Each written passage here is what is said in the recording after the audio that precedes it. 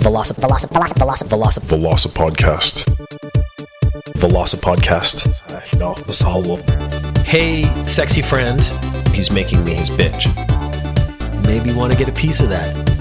Pretty good. I want to talk about sexy teens. I was getting erections. It's a very creepy feeling. I can guarantee that underwear theft will come up again. None of this is relevant. Pokemon, Pokeballs. 750 milliliter bottle of rum. Welcome to the Velocity Podcast, a study in monology. This is your grumpy Uncle Peter.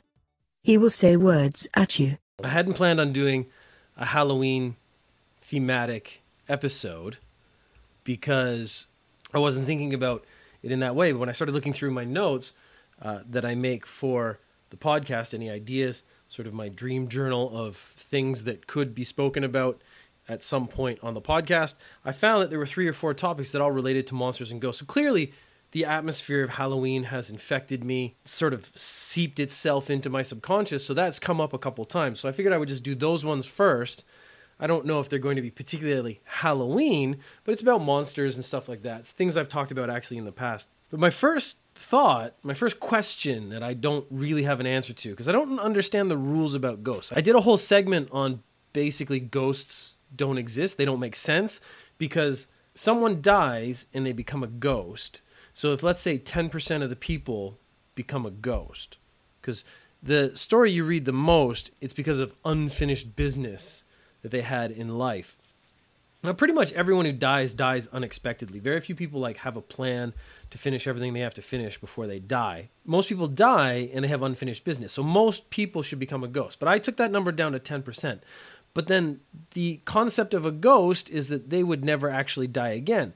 They don't disappear until maybe they finish that task. And then they move on to the next world or something like that. It's all very vague rules-wise, so it doesn't really make a lot of sense to me. But if ghosts don't disappear, over time we should have an increasing number of ghosts. We've had an increasing population. If we maintain the ghost creation at 10% of the people who die, then over time, throughout all of history, we should have had more and more and more ghost sightings. So the fact that we don't have constant ghost sightings all the time would indicate to me that there are no actual ghosts in existence. But when thinking of an actual ghost, it seems that some mythologies have ghosts that can move things, and some ghosts that can't, or some ghosts that struggle to. And then maybe suddenly things get whipped around the room. So there's all these kind of different ideas of how a ghost can interact with the real world. We can all accept somehow the ghost can just pass through a wall. So they're ethereal. They don't really exist in our plane. So they can move through solid objects. But then they have to force themselves or flex a muscle or something to interact with actual physical objects, because in some movies you'll walk out of a room, walk back in, all the chairs and stuff are stacked in a crazy way, or the whole room's been rearranged, or everything's stuck to the ceiling. And that's to scare you. But okay, if the ghost is capable of doing that, couldn't they just rearrange your insides? I mean, they could just literally do you in a few seconds. You just go into your body, take your heart and pull it really hard, and then you're dead. I know that's not as good a story as having a whole bunch of creepy stuff happen before things happen to you. It's because they have to build up the tension and stuff. But realistically speaking, if a ghost is capable of manipulating a physical object, they're capable of manipulating the physical objects within you. A ghost could just grab your lungs and squeeze them so you couldn't breathe anymore. And that would be it. You're dead. But that takes me to the actual question of the strength of a ghost. How strong is a ghost? Is it related to your physical being before you died? So let's say a big hulky man dies. Is he a physically strong ghost? Whereas you have a young girl who's also an invalid, she dies and she's not very strong at all. She's very weak. Now that doesn't seem to make sense. It's almost as if all ghosts should have the same level of physical ability or prowess. But then that doesn't make sense either, because 2 ghosts wouldn't have the same abilities or strength because they're different. They're actually individuals within even the ghost realm. So you're not just born with a set of abilities, and you're not just died and sent into the ghost world with a set of abilities. So there has to be some kind of relationship between what you were when you were alive and what you are as a ghost to determine what you can and can't do and how well you'll be able to do it. some stories I've read and some movies I've seen they actually talk about the passion or the level of anger. So Ring is one of my favorite movies, the original Japanese movie. And the whole creation of the Sadako character, the ghost in that who comes in and kills you with her curse, that was all brought about by the intense level of her anger. So it was her passion and her anger at the world is what created her entity. And that's why as her anger increased after she was dead, she became stronger and she could spread her curse around more. But then pretty much any person who died with that level of passion would suddenly become a really powerful ghost. So again, we would have a lot more powerful ghosts doing a lot more powerful things. So the only logical answer I could come to is that it would have to be your level of concentration. So if you have the mental prowess to concentrate, you could learn how to both pass through solid objects using your ethereal body, but also how to concentrate so that you could interact with physical objects, so you can move them around and do scary things. If you are ever going to write a ghost story, you need to decide on your rules. This is a big thing for me in horror stories in general, is they have to have a rule set. You don't necessarily have to explain it that clearly to the audience, but you have to have a set of rules, and you have to stick to those rules so that things that happen within the story actually make a certain amount of sense. One of my favorite movies, a recommendation, is a movie called Let the Right One In. And I think it was originally Swedish or something like that. And it's about a vampire. And they follow all the traditional vampire rules. And I think that is what makes it an exceptional movie. Because there's one scene, the vampire wants to come into the room, but can't. She says to the boy, "You have to invite me in." And he goes, "Why?" So the vampire takes a step in and starts like burning. The boy freaks out and says, okay, you can come into my room. Please come into my room. I invite you into my room. And then it stops. He goes, "Why does that happen?" And the vampire quite clearly says, "I don't know. It's just what happens." So they have set the rules and they follow the rules, but then all the rules and everything that happens within the construct of the film makes sense. And I think this is a problem with ghosts. A lot of ghost stories don't have rules. They do a lot of random things, and random activity is scary for a moment, but it's not scary long term. Because after a while, it becomes very clear that you have no idea what's going on. You don't know why anything's happening, and you have no sort of input, or you have no way you can react, because whatever you react, something else that's random is going to happen.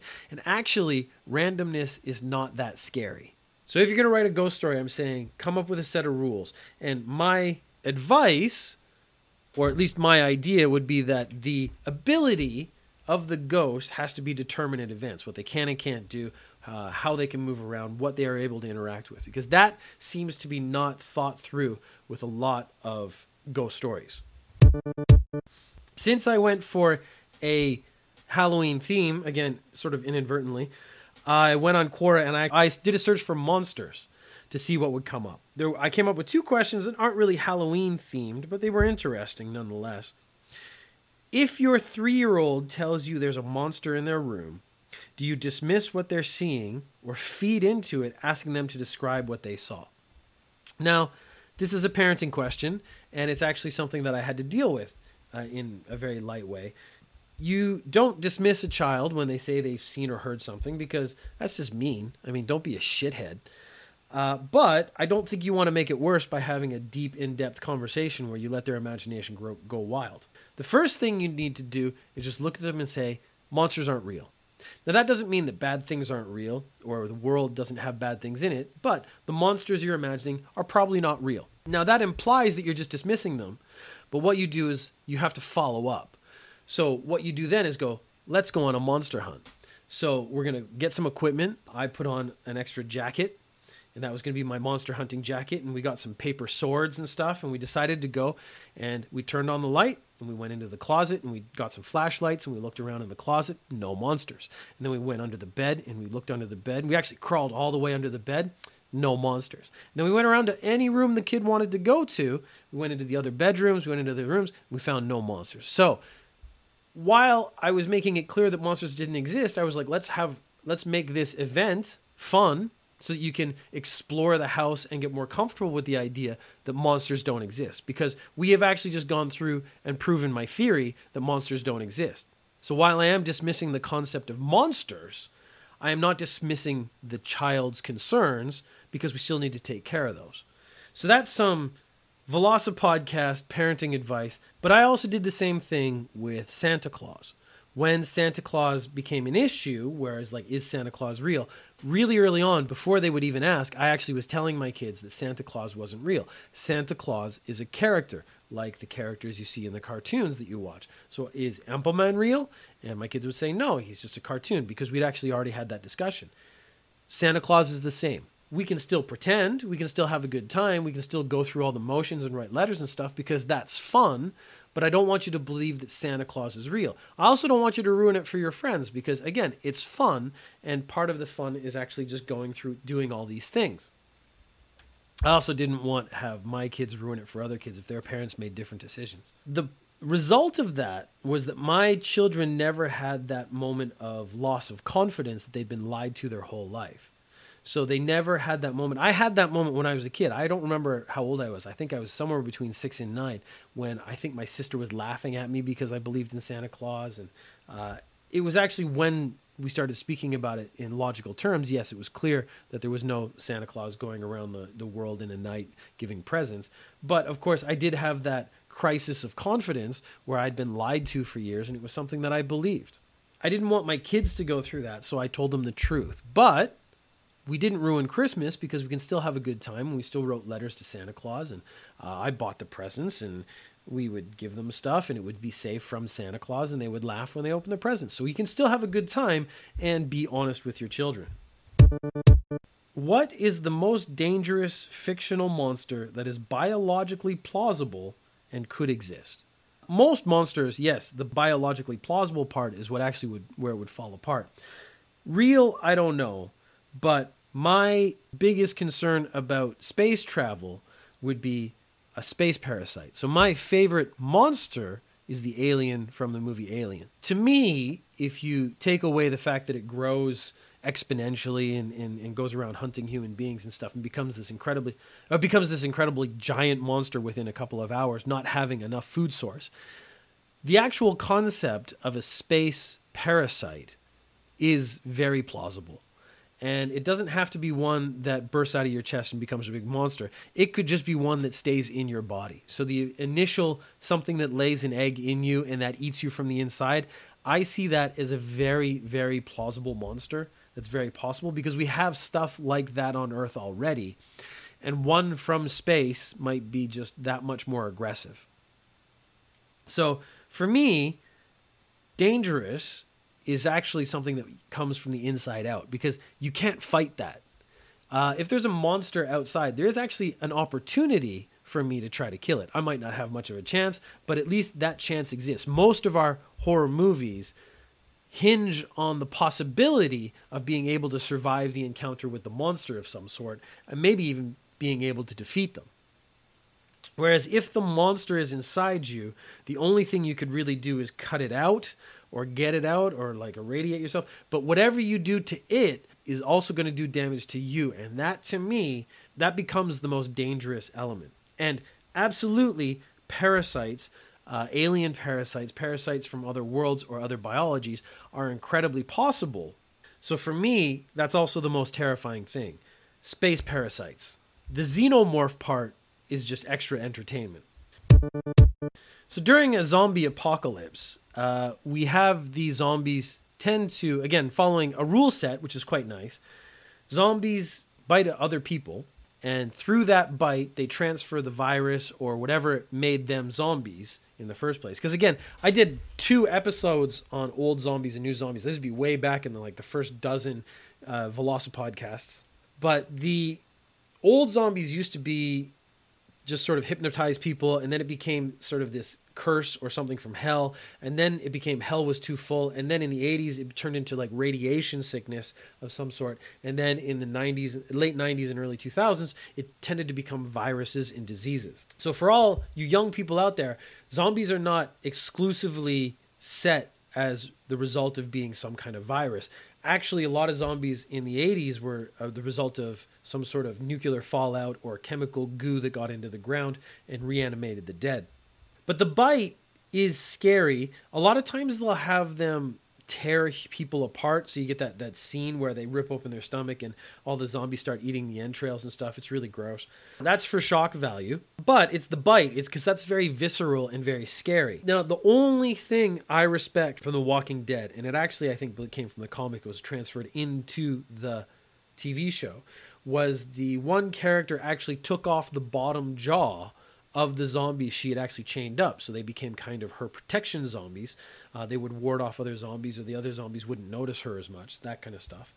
But they basically had been neutered because they couldn't bite anymore. They didn't have the clamping motion of two jaws to go into each other to actually bite something else. So they then became ineffective zombies. And that was a super smart moment because it actually was a way to defeat all the zombies. Just take away their ability to bite, and now the zombie plague can no longer be spread.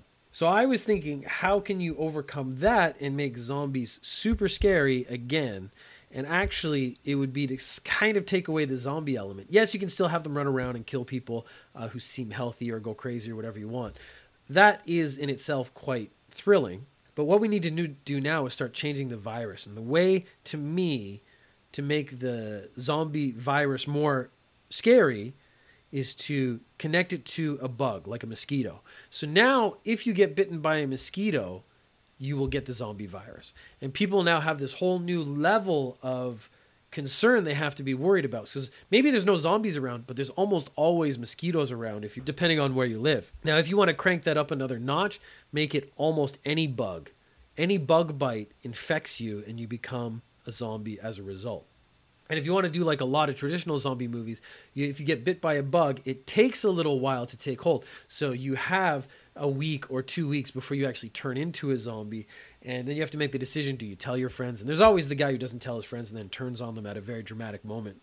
But I think the next stage in zombie fiction telling is going to be removing the virus from the zombies themselves and putting it into something else that we would then have to have a dual battle. So there'd be the problem of the actual zombie people running around trying to kill everyone, but then there's also, I have to protect myself from bugs, just bugs in general. You know, if there's a lot of dead bodies, if nothing's being taken care of, if there's no sort of sewage system working order, now what do you attract? You attract bugs. Bugs come in all shapes and sizes. There's little tiny bed bugs, and there's all the bugs all over our bodies all the time. That would make it so that the zombie apocalypse now is almost inescapable. So the main talk for today is a question I was asking myself. No one asked it of me. That is actually how I seem to spend most of my time, is asking myself questions and then trying to answer those questions. But who are the smartest monsters? And most monsters, when I made a short list, actually turned out to be pretty dumb. So you have the classic ones. You have the vampire, the mummy, the werewolf, the zombie, and sort of Frankenstein's monster. If you have sort of more modern versions, you would have Jason and Freddy from the horror movies. You would have the alien and Predator, that kind of stuff. Frankenstein, in the book, was a genius. But for some reason, when he's depicted in film, they almost always make him stupid. So he's supposed to be Prometheus. He's really strong, he's really fast, he's really smart, he's just really unattractive. And that's the part where he decides to separate himself from society. If I remember correctly, Frankenstein actually opens up with he's hidden himself away up at the North Pole, and there's some guy going up there trying to find him. Frankenstein, and again, you want to be technical and say Frankenstein's monster. Okay, we all know what Frankenstein is, so don't be a dick about it. Fictionally speaking, Frankenstein actually should be the smartest monster of the group of monsters. The Mummy also suffers from the same problem. The Mummy in movie depictions tends to be just a lumbering, unstoppable force that just comes towards you. So you can shoot it and you can hit it and stuff. And it's just I'm talking about like the wrapped up in gauze mummy that comes out of a tomb. Whereas the reanimation of a person becomes a questionable issue, because that person, if they were smart and they regain their animated existence, do they become smart again? That's something that's never explained. One of the reasons we can go back to something I've said twice now, we need some rules when we come up with our monsters. So do you regain your faculties when you reanimate as a mummy? Because we know you don't do that as a zombie. When you reanimate from a dead body to a zombie, you do not regain the faculties you had. Although one of the of the Dead movies, I forget which one, had the zombies start to reorganize and actually get elements of their intelligence back, because they had the one who was trying to fill up a car and he was just banging the pump nozzle against a car over and over again because he didn't remember to open the actual nozzle, but he had done this thing that he hadn't done in the past, and that showed there was a spark within his body, within his mind, that he was still in there somewhere, which was interesting because it was supposed to be happening way later. So that meant the humanity that was still resided within them took time to sort of reassert itself. But in general, I think we can just write off zombies as being mindless because that's how they're depicted most of the time. Mummies seem to run into a question mark because we just don't know what the rule set is. Do they remain mindless monsters that just want to kill because of a curse, or do they start to regain who they were when they were mummified? The werewolf, I think, again, we can kind of dismiss because the whole point of a werewolf is when they are in human form, they're a regular human, maybe very pleasant, and they could be a jerk, but, most of the time they want to make them a sympathetic character, so it's almost like an opposite. So you have the human side and then the werewolf side, and the werewolf side is just a monster that goes crazy. We have the werewolves from the Twilight series, and they sort of retain their faculties to a degree. They understand stuff, and they can organize and do stuff. But I didn't see them being particularly intelligent when they were in human form. So I didn't know if they were maintaining their intelligence level and they were just dumb in both forms, or if there was actually a drop in intelligence when they made their transformation. A lot of people would say vampires are the obvious choice. Vampires are a sensible choice because vampires tend to plan and organize, and that shows a higher level of thinking. In fact, they do often delegate tasks to other servants because they will have daywalkers or they will have people they've hypnotized. So if you look at the traditional monsters, vampires probably are at the peak, but if you actually take the text version of Frankenstein's monster, then that character, I believe, is actually supposed to be the smartest one. When we get into modern times, we have Jason and Freddy. Now, Jason is mindless. That is actually the point. He is just an unstoppable killing machine, and he just kills and kills and kills because of an instinct. There was in Jason X, which was the 10th film, the one where Jason goes to space, by the way, and my general rule is when a horror franchise goes to space, it's really just lost the plot. It is now working so hard to get a new element in there, they've actually just given up. The Leprechaun series of films, which I believe there's about 7 or 8, went to space twice. And they went to the hood, and I again believe twice. So you can see how tough it is to come up with new ideas. The Hellraiser series, it actually took 6 movies before they went to space, and that was basically when their funding dropped off completely, and they started making movies in Czechoslovakia in a castle, and they decided to make 2 movies in one time. And things just seem to go real off the rails when a horror movie franchise, goes to space. So Jason, though, when they analyzed his brain in Jason 10, said that basically all he had was that lizard brain part. Everything else was basically not functional. So he was working exclusively on instinct. Now, Freddy's an interesting character because he has this weird control over the dream world, and he attacks you in the dream world, and his plans are very elaborate, which would show a certain amount of intelligence, but he always seems to lose at the end, and he loses at the end because the kids figure out that within the dream world, they have just as much power as Freddy. So if he was really smart, he would try to find ways to do them in a lot faster. Now, I haven't seen those movies in a long time. The only fact I remember is you have to stay awake for him not to be able to get you, and that Johnny Depp's first on-screen death was when he gets shot up to the roof and all his blood comes out.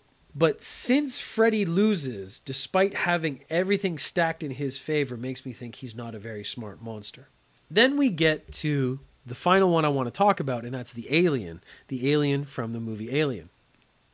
Now, the first Alien movie, the alien is quite intelligent. It's not sort of human level intelligence, but it is certainly more than mindless animal. It plans, it strategizes, it attacks, it separates the people and attacks them one at a time. It grows in power. So it certainly shows forethought in its way of thinking. Now, the problem was each movie as it progressed lowered the intelligence of the alien, making it, to me, less scary. Now, Aliens, the movie with an S, the second movie, actually had them behaving as bugs under the control of a queen. But that meant those aliens were just mindless ants that would charge in. So they had that automatic gun set up down a hallway, and as the aliens came in, it ticked down. It was supposed to be very tense because there were so many aliens now, they didn't have enough bullets to shoot them all. But if you had the alien from the first movie in that, it would have figured out that running down that hall was stupid and found a different route. And that's what made the first Alien movie actually scary. The second Alien movie, still a good movie, but it's an action movie. No doubt about it. And each movie after that was more poorly written, and the aliens' intelligence was dumbed down, except for one section where they had 3 xenomorphs in a cell because they were being studied. And what the xenomorphs did was 2 turned on 1 and stuck him a couple times so that he bled out, but then the acid blood burnt through the cell so they could escape. That was the smartest thing that happened in that film. After that spark of intelligence, it was clearly written in to just get them out of the cage. The aliens went back to just being dumb monsters again. So this, again, kind of goes back to my overall theme of monsters needing rules. You have to decide if your monster is smart or dumb, and you have to keep it that way the whole time. Otherwise, you're going to get this weird feeling that things are incongruous. Because the alien either should have been smart from the beginning and stayed smart in every film, but that means the writer has to be smart to actually write what happens in the film. I think that might be some of the problems that are coming up, because it's very hard to write a smart character, especially because that character might be smarter than you. Which is another podcast I've done. This is what happens when you get to 125 podcasts. You actually have said a lot of things before, and I want to reference it and send you back to it, basically just to bolster my numbers, because that's the kind of guy I am. I think really the only conclusion I've come to is that most failures in horror franchises and horror films comes down to not setting up clear rules for the writer, not necessarily the audience, because the audience should figure out the rules as the film progresses. Like, this can be done, you shouldn't do this. You can make noise, you can't make noise. You can smell, you can't smell. The alien will track you this way and not that way. That should be stuff that the audience figures out as the movie progresses. But the writer should have that set up from the beginning and follow those rules. So I think really the theme for this whole episode has been make your rules, set those rules, and most importantly, follow the rules you make for your monster, and you'll actually end up with a better monster story. Velocipodcast. Hey, sexy friend. He's making me his bitch. Thank you for listening. If you have questions or comments, you can tweet at VelociPeter or email velocipodcast@gmail.com. You can find the podcast on iTunes, Stitcher, Acast, or go to velocipeter.com/podcast. And secondarily, I had a better conclusion, I forget now. This is the problem with me not writing shit down.